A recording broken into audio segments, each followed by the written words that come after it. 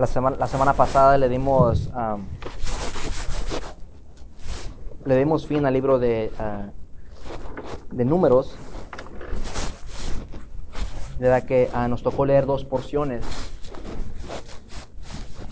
la porción de Matot y la porción de Masei, de la que nos enseñaron algo muy importante, algo muy valioso para nuestras vidas, de qué debemos ser, qué somos en esa tierra, y cómo son 42, de acuerdo a la porción de Masei, eran 42 viajes. De lo que hizo el pueblo de Israel en el desierto, y es considerado como 42 exilios, 42 estados de exilios, cómo poder salir, y cada jornada trae una enseñanza, pero no vamos a hablar de eso hoy. Lo que vamos a hablar es de la porción que nos toca hoy en este día, y no voy a tocar la porción, si acaso nomás tocaré dos versos. En lo que me quiero enfocar yo hoy soy en la Haftarah, un profeta que hoy en día me habló a mí directamente y me ha hecho reconocer realmente lo que significa Teshuvah, un arrepentimiento genuino, ¿verdad? Y ustedes, no sé si lo vieron, pero si no me equivoco, creo que mañana por la noche empieza a Tisha B'Av, que es, no mañana por la noche, el domingo por la noche. El domingo por la noche empieza la Tisha B'Av, que es traducido el 9 de Av, ¿verdad? Y también es conocido como a la orden del Padre. El mes de Av es también conocido como la orden del Padre. Y de acuerdo a la historia judía, o a la historia del pueblo de Israel, de las tradiciones y todo lo que se ha leído, si usted buscó información sobre Tisha B'Av, se da cuenta que Tisha B'Av es el día más triste de la historia judía, o de la historia del pueblo de Israel. Es uno de los días, no, es el único día, ¿verdad?, que es un día de tristeza, ¿verdad? Porque en este día, ¿verdad?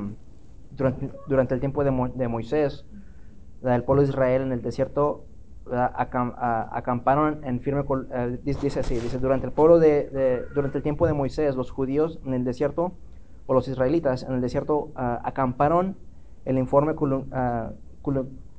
calumnioso de los 10 espías, y se emitió un decreto prohibiéndoles la entrada de la tierra de Israel, ¿verdad? Eso fue lo que pasó, el accidente de los 10 espías. Y luego dice que los babilonios, liderados por Nabucodonosor, destruyeron el primer templo. También en el 9 de Av, dice que 100,000 israelitas fueron masacrados y millones fueron exiliados. Dice también que en esta misma fecha los romanos, liderados por Tito, destruyeron el segundo templo.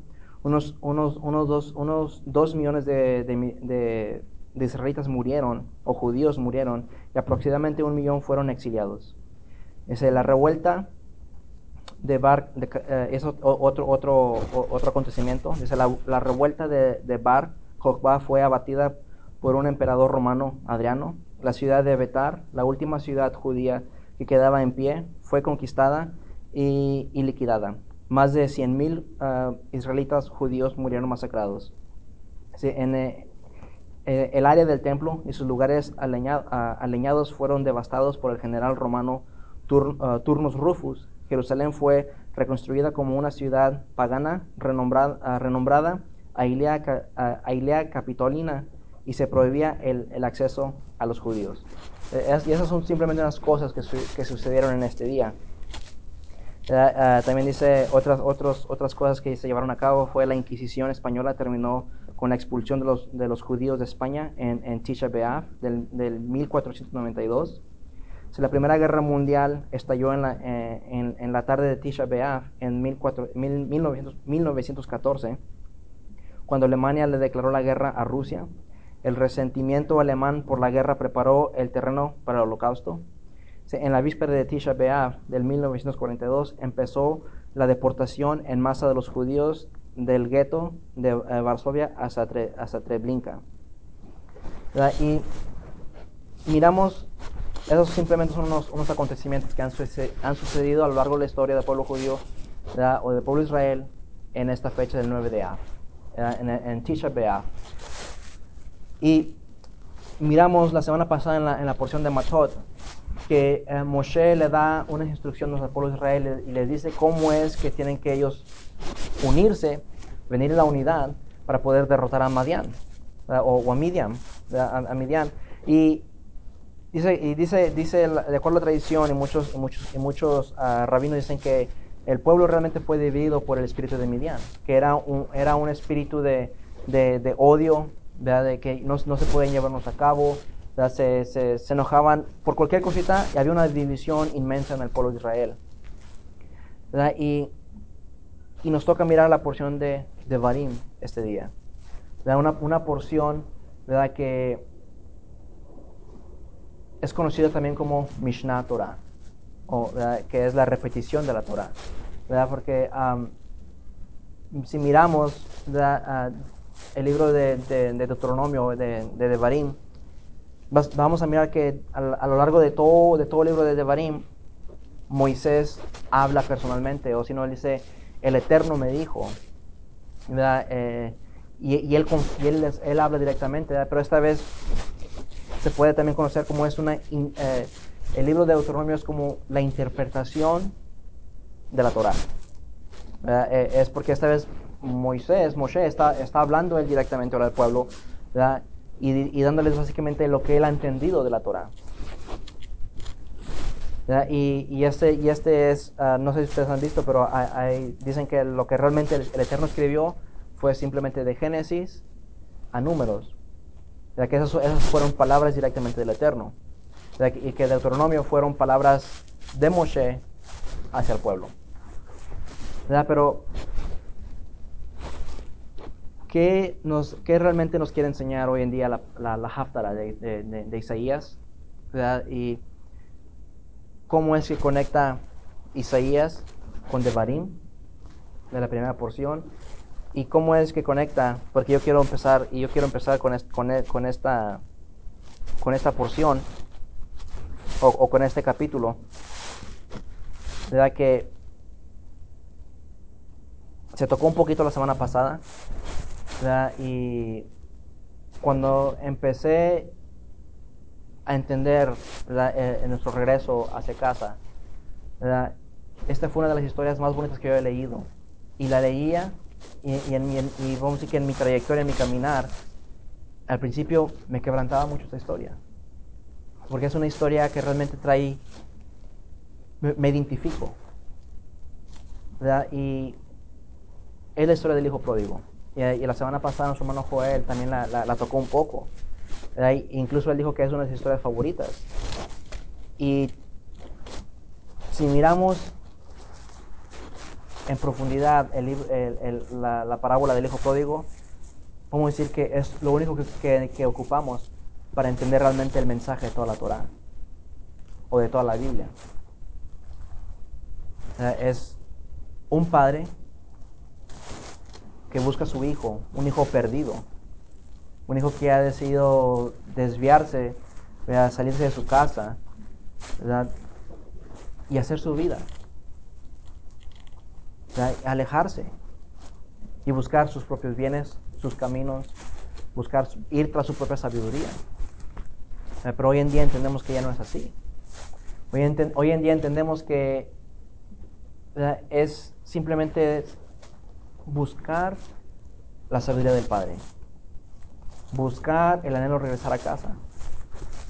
Y esta porción esta parábola la podemos conectar también incluso con la porción de Lech Lecha, cuando el padre le dice a Abraham, sal de ahí, sal de todo lo que tú has creado, todo lo que tú piensas, todo lo que lo que te define, lo que te identifica a ti, déjalo todo.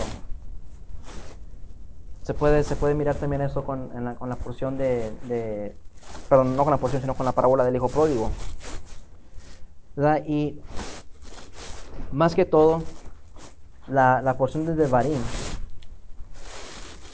acompañada con la Haftarah de Isaías, es más que todo y sobre todas las cosas un mensaje de arrepentimiento. Lo miramos porque en la forma que empieza el libro de Devarim, de aquí dice, estas son las palabras de Moshe. Dice, estas son las palabras que habló Moshe a todo Israel, a este lado del Jordán, en el desierto, en el Araba, frente al Mar Rojo, entre Parán, Tofel, Labán, Hazaret y Disahab. No sé si esos lugares, si los buscamos, son lugares donde el pueblo pecó. Y básicamente Moshe le está hablando a la nueva generación, porque la generación pasada ya murió. Aquí ya está una nueva generación que está a punto de entrar a la tierra prometida. Ya nomás está Moshe, ya muchos de la generación pasada murieron, si no es que han muerto todos, pero Moshe le está hablando, le está recordando a sus hijos, no sean como sus padres, que pecaron en Araba, frente al Mar Rojo, entre Parán, entre Tufel, entre Labán, en Haserot, y Moshe empieza a decirles, no sean como ellos. Y aquí, hoy en día nos habla a nosotros. Y una vez más, es un mensaje de arrepentimiento. Y dice así, vamos a empezar con Lucas 15, del 11 al 32. Y dice, y Yeshua dijo, cierto hombre tenía 2 hijos, y el menor de ellos le dijo al padre, Padre, dame la parte de la hacienda que me corresponde. Y él le partió sus bienes. No muchos días después, el hijo menor, juntándolo todo, partió a un país lejano, y ahí malgastó su hacienda, viviendo perdidamente. Cuando lo había gastado todo, vino una gran hambre en aquel país, y comenzó a pasar necesidad. ¿Dónde más? Si ustedes se acuerdan, ¿dónde más hay un profeta que dice que vendrá un hambre? Si miramos el profeta Amoz, ¿verdad? Dice Amoz en 8:11 dice, he aquí vienen días, dice el Señor, dice Adonai, en los cuales enviaré hambre a toda la tierra, no hambre de pan, ni sed de agua, sino de oír la palabra de Hashem. Aquí empieza un arrepentimiento. Pero el arrepentimiento es necesario reconocerlo. Cuando tú empiezas vamos a decir, tienes un hambre, empiezas a comer del mundo, empiezas a mirar las cosas del mundo, pero tú miras que no te llena, es que ya empezó un retorno hacia casa. Pero es reconocerlo, saber tomar este reconocimiento, este llamamiento y abrazarlo, ¿verdad? Y buscar la guía espiritual, ¿verdad? De nuestro Padre, de Yeshua, que nos empieza a guiar para atrás, ¿verdad? Dice que al hijo le vino un gran hambre en aquellos días y empezó a pasar necesidad. Entonces fue y se acercó a una de las ciudades de aquel país, y él lo mandó a sus campos a apacentar cerdos. Y deseaba llenarse el estómago de las algarrobas que comían los cerdos, pero nadie le daba nada. Entonces volvió en sí y dijo, ¿cuántos de los trabajadores de mi padre tienen pan de sobra? Pero yo aquí perezco de hambre. Me levantaré y iré a mi padre y le diré, Padre, he pecado contra ti, el cielo, Padre, he pecado contra el cielo y ante ti. Ya no soy digno de ser llamado hijo tuyo. Hazme como uno de tus trabajadores. Aquí empieza una especie, un ingrediente que todo siervo de Yeshua debe tener. Una humillación, una humildad, ¿verdad? Y sobre todo un arrepentimiento genuino. Dice, y levantándose fue a su padre, Y cuando todavía estaba lejos, su padre lo vio y sintió compasión por él, y corrió, se echó sobre su cuello y lo besó. Sí, y él le dijo: Padre, he pecado contra ti, contra el cielo y ante ti, y ya no soy digno de ser llamado hijo tuyo. Ya dice aquí que el padre lo miró, corrió hacia él. ¿Verdad? Cuando uno empieza a hacer una trayectoria hacia atrás, como padre, ¿verdad? O tú miras que tu hijo está regresando, tú esperas a que tu hijo llegue hacia ti, o tú corres al encuentro, ¿verdad? Es lo que Hashem está haciendo hoy en día con nosotros. Él espera que tú empieces el camino y él corre hacia el encuentro. Dice Deuteronomio 4, 29, 31, dice: Mas si desde ahí buscares a Adonai, tu Elohim, lo hallarás. Y si lo buscares de todo tu corazón y con toda tu alma, cuando estuvieres en angustia y te alcanzarán todas estas cosas, si en los postreros días te volvieres a Adonai, tu Elohim, y oyeres su voz, porque Dios misericordioso es Adonai, tu Elohim, no te dejará ni te destruirá, ni se olvidará del pacto de tus padres a tus padres que les juró. Dice que si de ahí lo buscares con todo tu corazón, ¿verdad? Donde sea que tú estés, Él te va a tomar de regreso a casa. Pero si lo buscamos de todo corazón, si buscamos un arrepentimiento genuino, y de acuerdo a la tradición, y de acuerdo a la Haftara, y las palabras de Devarim, y lo que hemos visto nosotros de toda la trayectoria del pueblo de Israel, todo eso tiene sentido. Todo empiezan a conectarse los puntos. ¿Por qué fue el templo destruido? ¿Verdad? Dice, incluso más adelante dice, no suban a la guerra. Dice, porque yo ya no estoy entre ustedes. Dice, mi presencia ya no está entre ustedes y van a ser debatidos, ya no suban. ¿Verdad? El Eterno nos dio una ordenanza a nosotros. Dijo, ustedes construirán un Mishkan, ustedes harán un templo, ustedes harán un tabernáculo, para que yo more entre ustedes. Pero si miramos un poquito más atrás, viene hablando de los sacrificios. Viene hablando de un corbán, un corbanot. ¿Verdad? Un corbán es un sacrificio, pero la palabra corbán quiere decir ascender, acercarte. Para poderte acercar a Hashem tienes que hacer un sacrificio hoy en día en tu vida. Hoy no podemos traer un cordero, ¿verdad? Una paloma, ¿verdad? Un carnero, ¿verdad? No podemos traer nada de eso. Pero sí puedes traer tu alma, tu corazón, tu espíritu y tu mente. ¿Verdad? Todo tu cuerpo lo puedes traer y hacer un sacrificio. ¿Verdad? Ir en contra de la corriente y remar y dejar todo lo que te ha identificado a ti. Dejarlo. ¿Verdad? Porque Hashem, ¿verdad? Él está cansado. Lo miramos en la historia de Isaías. Dice, yo estoy cansado. Dice, ¿de qué me sirven tus sacrificios? ¿De qué me sirve todo esto? Dice, me dan asco. Dice, esto no me sirve ni de nada. Dice, ¿quién los ordenó esto? ¿Verdad? Y dice, ¿quién les ordenó? Uno puede decir, pero fue Hashem que lo ordenó. Tú lo ordenaste. Uno puede decir, pero la misma palabra de Hashem dice, yo he dejado unas reglas establecidas a cómo es que se debe llevar el sacrificio, cómo es que se debe de llevar la fiesta. Dice, pero tú has hecho como te da la gana. Si yo estoy harto. Si estoy harto de tu Shabbat, estoy harto de tu luna nueva, estoy harto de tus fiestas, estoy harto de todo. ¿Verdad? Hoy en día, la pregunta que me hago yo hoy en día a mí y que todos tenemos que hacer, ¿estoy celebrando Shabbat como el Eterno me lo está pidiendo? ¿O estoy celebrando Shabbat como yo pienso que está bien? ¿Verdad? ¿Estoy celebrando la fiesta como el Eterno me la está pidiendo? ¿O la estoy celebrando como yo pienso que está bien? ¿Verdad? Ponernos en los zapatos del pueblo de Israel frente al profeta Isaías. ¿Verdad? El Devarim, Isaías, son palabras duras que el profeta y Moshe le está diciendo al pueblo. ¿Verdad? Hay un proverbio que dice, se me cae de la mente, pero dice, se me fue. Si ahorita me recuerdo lo vuelvo a mencionar. Pero básicamente dice que son mejor las palabras de reprensión. Gracias, hermano. La reprensión manifiesta que amor oculto. ¿Verdad? Dice, y hay una razón por las cuales, ¿verdad? Moshe, ¿verdad?, empieza a reprender al pueblo. Moshe tiene un amor grande por el pueblo. Él lo tiene grande y él empieza a reprender al pueblo y decirle, no seas como tus padres.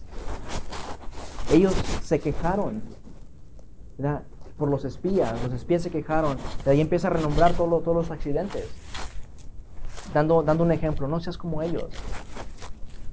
Hoy en día, ¿cuántas veces nosotros les hemos dicho a nuestros hijos, no hagas esto? ¿Verdad? Pero aquí está una historia cual nosotros podemos tomar. Nuestro hijo lo hace, ¿y qué le hacemos nosotros? No te preocupes, le damos una palmadita. ¿Verdad? A mí me dicen que yo soy muy duro con mis hijos, ¿verdad? Y me lo dice más mi mamá. Me dice, tú eres muy seco con tus hijos, porque si Rebeca, Raquel o Abraham se caen o le pasa algo, párate. Yo no te dije, párate. Yo no te voy a levantar, tú párate. Si hacen algo, al igual como a Raquel, a Rebeca, a Abraham, reciben nalgadas. Lo siento, ni modo. Y viene y me quiere abrazar, no, váyase por ahí al cuarto, aquí no lo quiero ver. Y me dicen, tú eres muy duro con tus hijos. Es que si los apapacho, piensan que todo va a estar bien. Y lo vuelven a hacer. Así el Eterno ha hecho con sus hijos, el pueblo de Israel. Ellos hicieron algo mal, ¿y qué dijo? Adoraron el becerro de oro, máteme 3,000.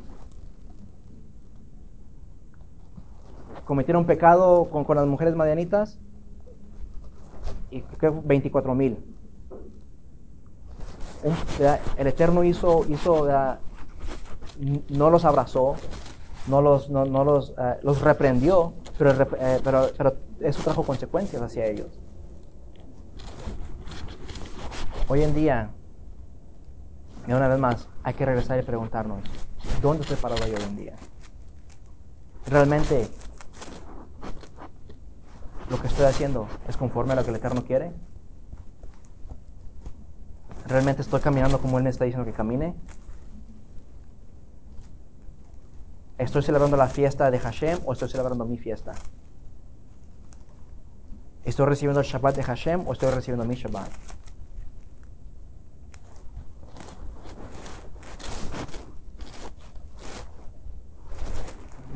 Y miramos que el profeta Isaías él empieza a reprender al pueblo y duramente, por medio de esta visión. Que incluso este Shabbat es conocido como el Shabbat de la visión. En la tradición es conocido como Shabbat Hazón, que es el Shabbat de la visión.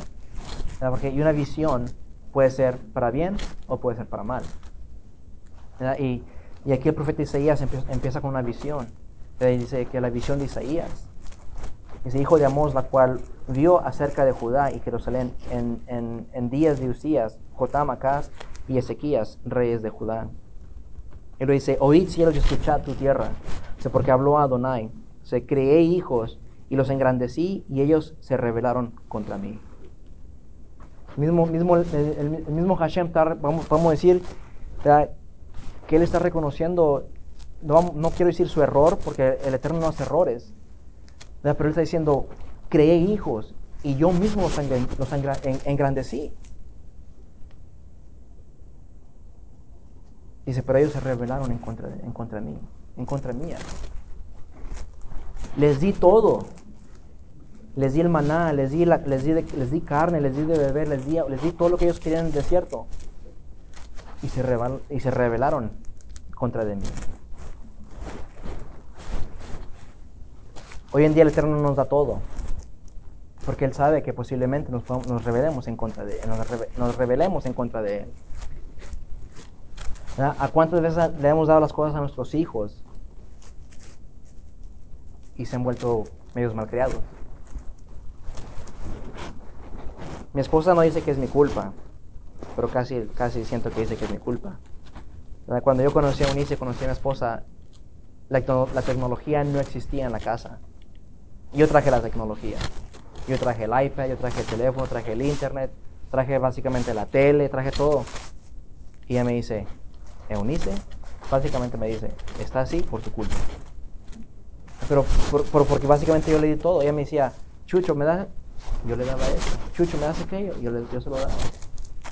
Pero ahora, ¿verdad? Que queremos hacer un cambio, ¿verdad? Se nos dificulta. No es imposible, pero se dificulta. ¿Por qué? Porque yo mismo la chiflé. ¿Verdad? Yo mismo la engrandecí, puedo decir. Ahora sí puedo tomar las palabras que dice Hashem aquí. Dice, pero ellos se rebelaron en contra de mí. No me hace caso en todo, que esto y aquello. Pero yo puedo reconocer esto. Yeah. Pero sí me hace caso hoy. Ya me hace caso. Dice así. Dice, el buey conoce a su dueño y el asno el pesebre de su señor. Básicamente el Eterno nos está comparando con animales. Dice, ustedes son más tercos que los animales. Hay otra versión que dice que básicamente dice que el tonto, dice, conoce a su dueño. Dice, y el terco, dice, conoce a su amo. Dice, no seas terco, escucha mi voz, obedéceme, dice el Eterno. Dice, oh gente pecadora, pueblo cargado de maldad, generación de malignos, hijos depravados, dejaron a Adonai, provocaron a ira al Santo de Israel, se volvieron atrás. Dice, ¿por qué queréis ser castigados aún? Si todavía os rebelaréis. Dice, y si ustedes ya están, dice, perdidos. Dice, tu cabeza está enferma. Dice, tu corazón se doliento. Dice, aún así, ¿todavía quieres más? ¿De que no has tenido suficiente con lo que te ha pasado? Dice que aún así quieres más. Repréndete. Arrepiéntete. Regresa. Busca mi cara. Y seguimos leyendo y empieza el Eterno, empieza en Isaías, a reprender al pueblo. ¿Verdad? En la porción de Matot hay un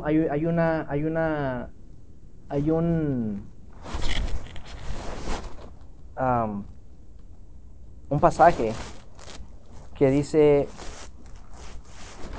cuando Gad y Rubén se le acercan a Moshe para decirle, queremos quedarnos a este lado del Jordán, dice, porque no, por nuestro ganado, ¿verdad? Y Moshe les empieza a reprender, les empieza a decir, ¿sabes qué? Ustedes quieren quedarse aquí mientras que el pueblo va y pelea. Dice, ¿por qué no van y pelean y luego después regresan? Y empieza Moshe a hacer un trato con ellos, ¿verdad? Pero en la forma que está escrito ese pasaje, dicen los sabios que la intención de Gad y Rubén no era realmente quedarse de aquel lado del Jordán. Dicen que ellos querían, simplemente, sí querían quedarse, pero no, ¿cómo puedo decir? Ellos tenían un deseo de quedarse, pero realmente no había una intención. Si Moshe dice que no, no nos quedamos. Pero si Moshe dice que sí, pues sí nos quedamos. Básicamente era como que que tu sí sea como un no, como que te dé igual lo que haya sido tu respuesta. Que te dé igual. Pero dice, uno hace la pregunta y dice, si esto fue realmente la intención de Rubén y Gad, ¿por qué no dijeron, espérate, no, simplemente nomás era una sugerencia, ¿verdad? Nuestra intención no era realmente quedarnos, ¿verdad? Dice, pero ¿por qué ellos no aceptaron esto? ¿Por qué no dijeron, sabes qué, Moisés, estás equivocado? ¿Verdad? Y hay un proverbio que dice que es mejor recibir un consejo de un sabio, ¿verdad? Porque hay veces que nosotros no podemos aceptar los consejos. Hay veces que se nos hace difícil tomar un consejo, ¿verdad? Sea para bien o sea para mal, ¿verdad? Pero hay una grandeza, ¿verdad? Y no es para vanagloriar al líder o nada, ¿verdad? Que yo recibo un consejo de nuestro pastor, ¿verdad? Si yo le hago una pregunta y mi intención es completamente lo opuesto, o tal como es, y él me da un consejo, yo debo tomar ese consejo con honor, ¿verdad? Porque viene de un líder, viene de alguien con experiencia, alguien que ha vivido más que yo, alguien que ha caminado, ¿verdad? por terrenos que yo no he pisado. So, yo debo poder tomar este consejo. Y ahí es lo que Isaías le está dando al pueblo de Israel. Le está dando los está reprendiendo, pero con amor. Hay palabras que se dicen, ¿verdad? Y hay muchas veces que nosotros no entendemos en la forma que las hablamos, las expresamos. Nosotros a veces pensamos que, ¿sabes qué? Simplemente da el machetazo y va a entender. Pero no es así. Las cosas de ser un gran líder es saber usar las palabras y cómo hablar al pueblo. ¿Verdad? Moshe en Devarim dice que él empezó a hablarles y les dijo, ¿verdad? Y empezó a nombrar la ciudad de los pecados, donde el pueblo pecó. Pero él no habló abiertamente de los pecados de ellos. Había una humildad, ¿verdad? En Moisés. ¿Verdad? Hay veces que una persona comete algo y pensamos que está bien, ¿verdad? Hablarlo al aire. Y sin darnos cuenta que lo que realmente estamos haciendo, estamos causándole un daño más grande a esa persona. ¿Verdad? Y tiene que haber un cambio en nosotros. Y es lo que estaba pasando a lo largo de la historia con el pueblo de Israel. Se odiaban los unos a los otros. No había una unidad. Por eso Moshe mandó a que se unieran 1000 varones de cada tribu para ir a pelear contra Madián. Porque tiene que haber una unidad. Lo hablamos el Shabbat pasado, ¿verdad? El número 1000 quiere decir Elef, la unidad. La Aleph es la unidad entre el Padre, el Hijo y nosotros. ¿Verdad? Hoy en día, ¿dónde está nuestra unidad? ¿Realmente, ¿verdad? ¿Me estoy llevando bien con todos? ¿Verdad? ¿O estoy juzgando a mi hermano? ¿Verdad? Porque hay veces de que tiramos la piedra y la escondemos. Y nos escondemos atrás. Nos ponemos para atrás y que nadie me mire. Espero que nadie me haya visto eso.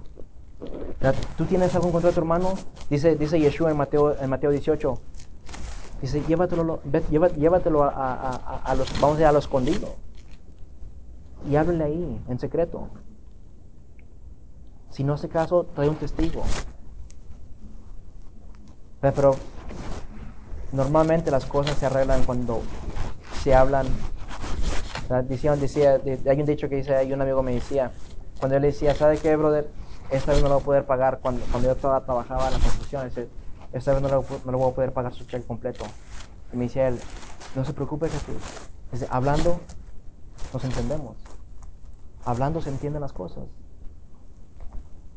Pero a veces que tenemos una mecha corta, que no nos gusta que nos llamen la atención, que no nos gusta que nos digan, que no nos gusta. Pero para ser realmente un discípulo de Yeshua, tienes que poder recibir la atención cuando alguien te reprende, cuando alguien te llama la atención. Hay un proverbio jasídico que dice que todo aquella persona que recibe, ¿verdad?, una reprensión con una sonrisa es digno de ser gran líder. Hoy en día, ¿cuántas veces te han reprendido? ¿Cuántas veces la misma palabra te ha llamado la atención y no te gusta? Yo he perdido la cantidad de veces que me ha llamado la atención la palabra. Y no me gusta, pero me esfuerzo a hacer el cambio. La palabra me reta. Y hoy en día me reta. Y una vez más hago la pregunta, ¿dónde estoy realmente parado? ¿Estoy realmente siguiendo a Hashem? ¿O estoy yendo tras mi propio corazón?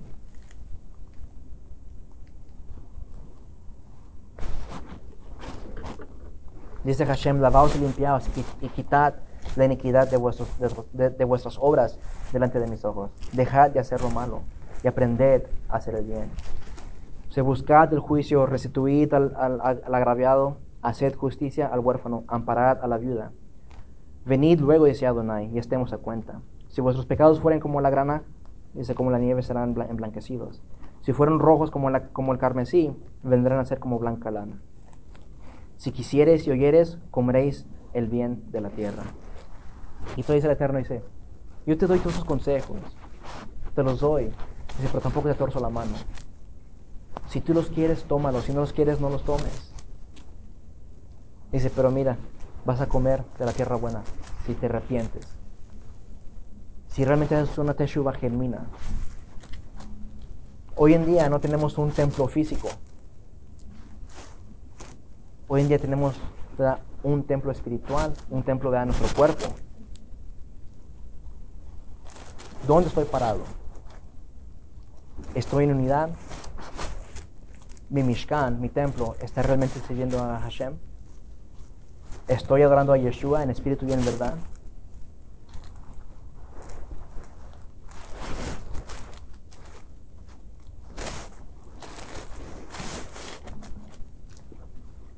Dice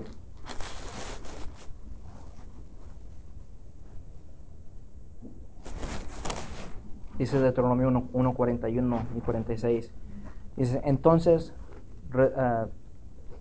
respondiste y me dijiste, hemos pecado contra el Señor.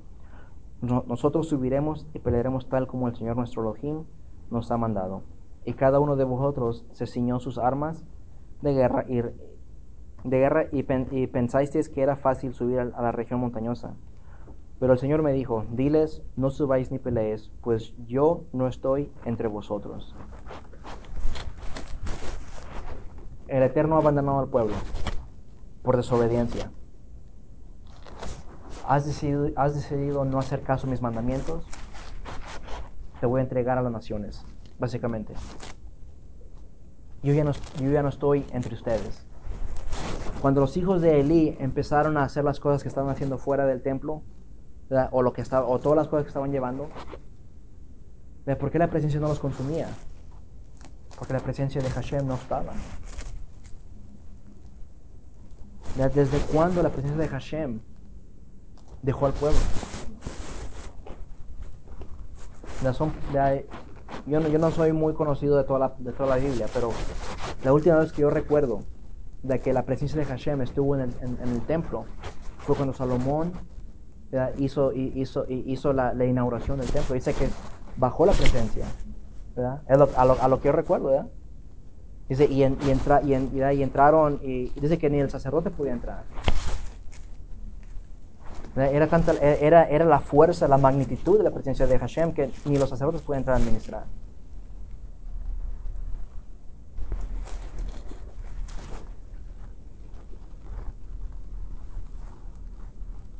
Hay un requisito muy importante, ¿verdad? Aparte de la unidad, es el amor. Lo miramos en la porción cuando Hashem le está diciendo a Moisés, que empiece a hacer las basas, ¿verdad?, del Mishkan, ¿verdad? Y recordamos que la palabra plata quiere decir kesef, ¿verdad? Y que tenía que Moisés y el pueblo tenían que tomar la plata y hacer de la plata hacer las basas. Y la palabra kesef también quiere decir anhelo, amor. ¿Verdad? Básicamente el Eterno le estaba diciendo a Moshe, antes de que empieces a hacer cualquier cosa, tu fundamento tiene que estar en el amor. Tiene que haber un amor, una unidad, ¿verdad? Porque el hombre tiene que entregar medio ciclo. Y cuando los derretían, se hacían un ciclo. Había una unidad acompañada con el amor para poder levantar el Mishkan para Hashem. Hoy en día está la unidad y el amor en mi cuerpo para poder yo levantar mi Mishkan, mi templo hacia Hashem. Hoy en día está mi unidad con Yeshua y el Padre. Está la Aleph en mí. ¿Qué es lo que me falta? Sería la pregunta. ¿Qué es lo que me falta a mí? ¿Verdad? Tenemos que cuidar de los unos a los otros. Este es básicamente el mensaje de la restauración. ¿Verdad? Tenemos que cuidarnos los unos a los otros, llevarnos los unos a los otros. ¿Verdad? Dice Gálatas que llevar las cargas mutuamente. ¿Verdad? Cuidarnos. Eso lo podemos encontrar en Gálatas 6:10, 6:1 al 10. Dice, hermanos, aun si alguno os sorprendiere en alguna falta, vosotros que sois espirituales, restauradlo en espíritu de mansedumbre. Y dice cómo restaurarlo, según un espíritu de mansedumbre. Pero hay veces que nos gana la ira. Tonto, ¿qué estás haciendo? ¿Por qué? Incluso nuestros hijos, en la forma que le hablamos a nuestros hijos. ¿Verdad? ¿Cómo estamos restaurando esa alma de nuestro hijo? Mirándote a ti mismo, no sea que tú también seas tentado. Y mirándote a ti mismo, ¿cómo estoy yo posicionado? Le dijo Yeshua, ¿le quieres quitar la mota a tu prójimo? Dice, pero tú ni te puedes quitar, dice, el leño, el tronco que traes en tus ojos, en frente de ti. Pero podemos estudiar a nuestros hermanos, nos podemos estudiar, pero ¿por qué no me estudio yo a mí mismo? ¿Por qué no miro yo mis defectos? ¿Por qué miro los defectos de mi hermano? ¿Por qué no miro lo bueno de mi hermano? ¿Y por qué no honro al Padre por las buenas cosas que hace mi hermano? Pero sí quiero criticarlo por todo lo malo que hace. Dice una vez más, dice, hermanos, aun si alguno es sorprendido en alguna falta, vosotros que sois espirituales, restauradlo en espíritu y de mansedumbre, mirándote a ti mismo, no sea que tú también seas tentado, a llevar los unos las cargas de los otros y cumplid así la ley de Mashiach. Dice, porque si alguno se cree que es algo, no siendo nada, se engaña a sí mismo. Si alguno se cree siendo algo y si no es nada, se engaña a uno mismo. Hay veces que nosotros mismos nos enaltecemos. Mira, ¿viste el mensaje que di hoy? ¿Te gustó? Me esforcé mucho, me desvelé mucho, mira. Incluso en el trabajo. Que aquel anuncio quedó, dicen, quedó bonito, quedó excelente. Yo lo hice, yo lo puse. Y yo tenía ese problema. Yo tenía a mi compañero. Y yo solo me exaltaba. En vez de decir, nosotros lo pusimos, decía, no, sí, yo lo puse. Y él me decía, nosotros, no, sí, nosotros. Y es un error que cometemos a veces, inconscientemente hacemos los errores. Pero aún por esos, inconscientemente tenemos que pedir perdón. Padre, ¿sabes qué? Hoy no supe a quién ofendí, pero por favor, perdóname si he ofendido a alguien. Si hice una mala acción y no me di cuenta, perdóname. Si defraudé tu nombre y no me di cuenta, perdóname. Si dije una palabra socia, o siempre me falla esa palabra, una mala palabra, perdóname. Dice, pero que cada uno examine su propia obra y entonces tendrá motivo para gloriarse solamente con respeto a sí mismo y no con respeto a otro. Dice, porque cada uno llevará su propia carga.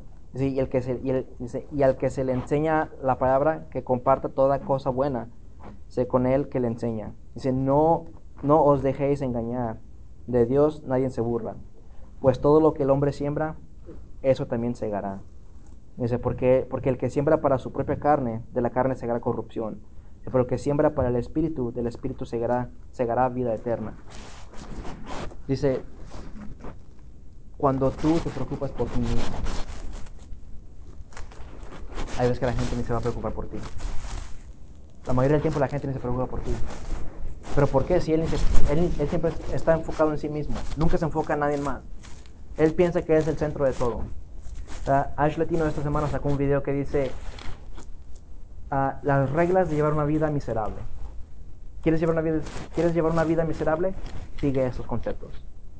Y ahí dice, tú eres el centro de todo. Tus problemas son más importantes que los demás. Prefieres alimentarte a ti mismo antes de alimentar a tu prójimo.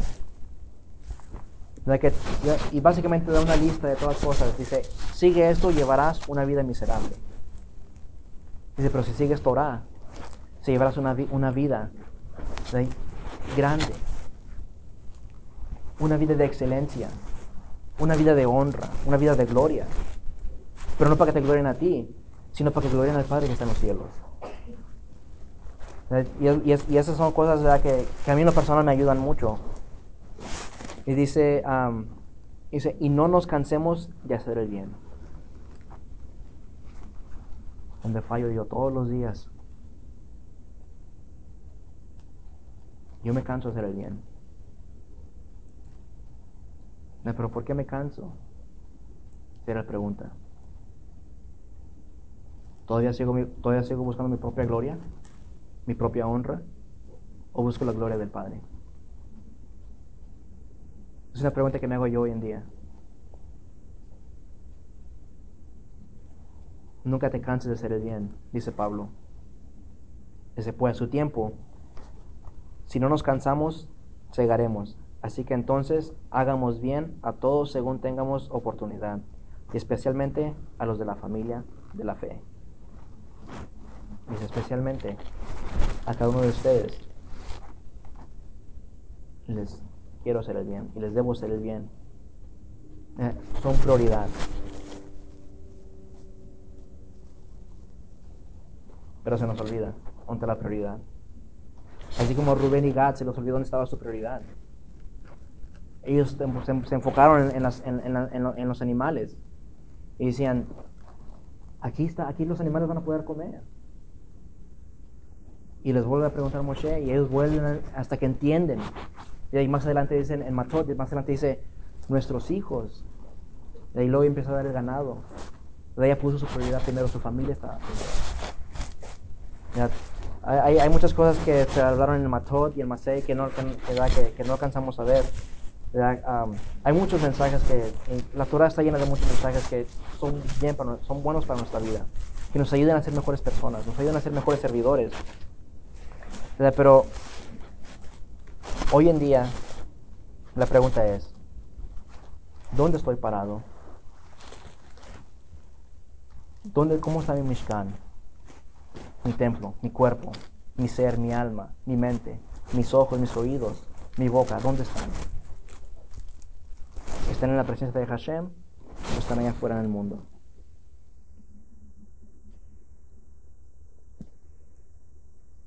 El Eterno nos hace la pregunta. Y dice Isaías 1:27, de Visión será rescatada con juicio. Visión será rescatada con juicio y los convertidos de ella con justicia. Va a venir un juicio sobre Sion. Dice, pero los convertidos, los arrepentidos, que se van a mirar en su sadaka. Otra palabra para sadaka, en sus acciones. Los que realmente están arrepentidos se van a mirar en sus acciones. Yeshua dijo, por sus frutos los conocerás. Si hay un arrepentimiento genuino hoy en día en mí, en ti,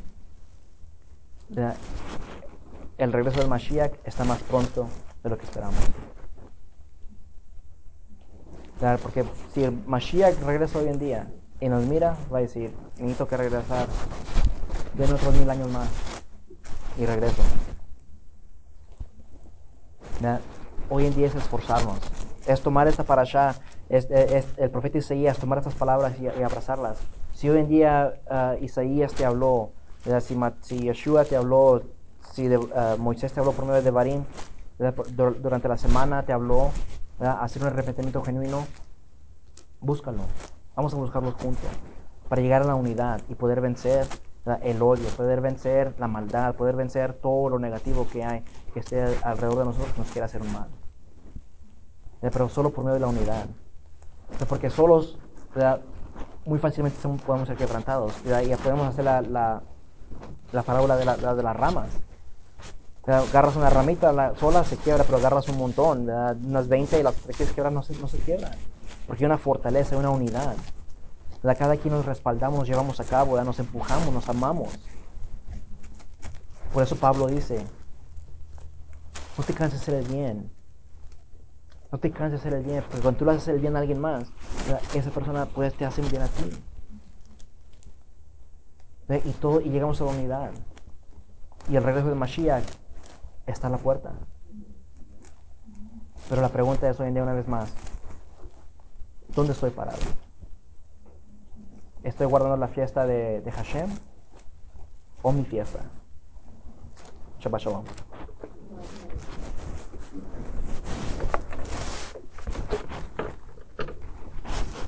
Los invito a cambiar de posición.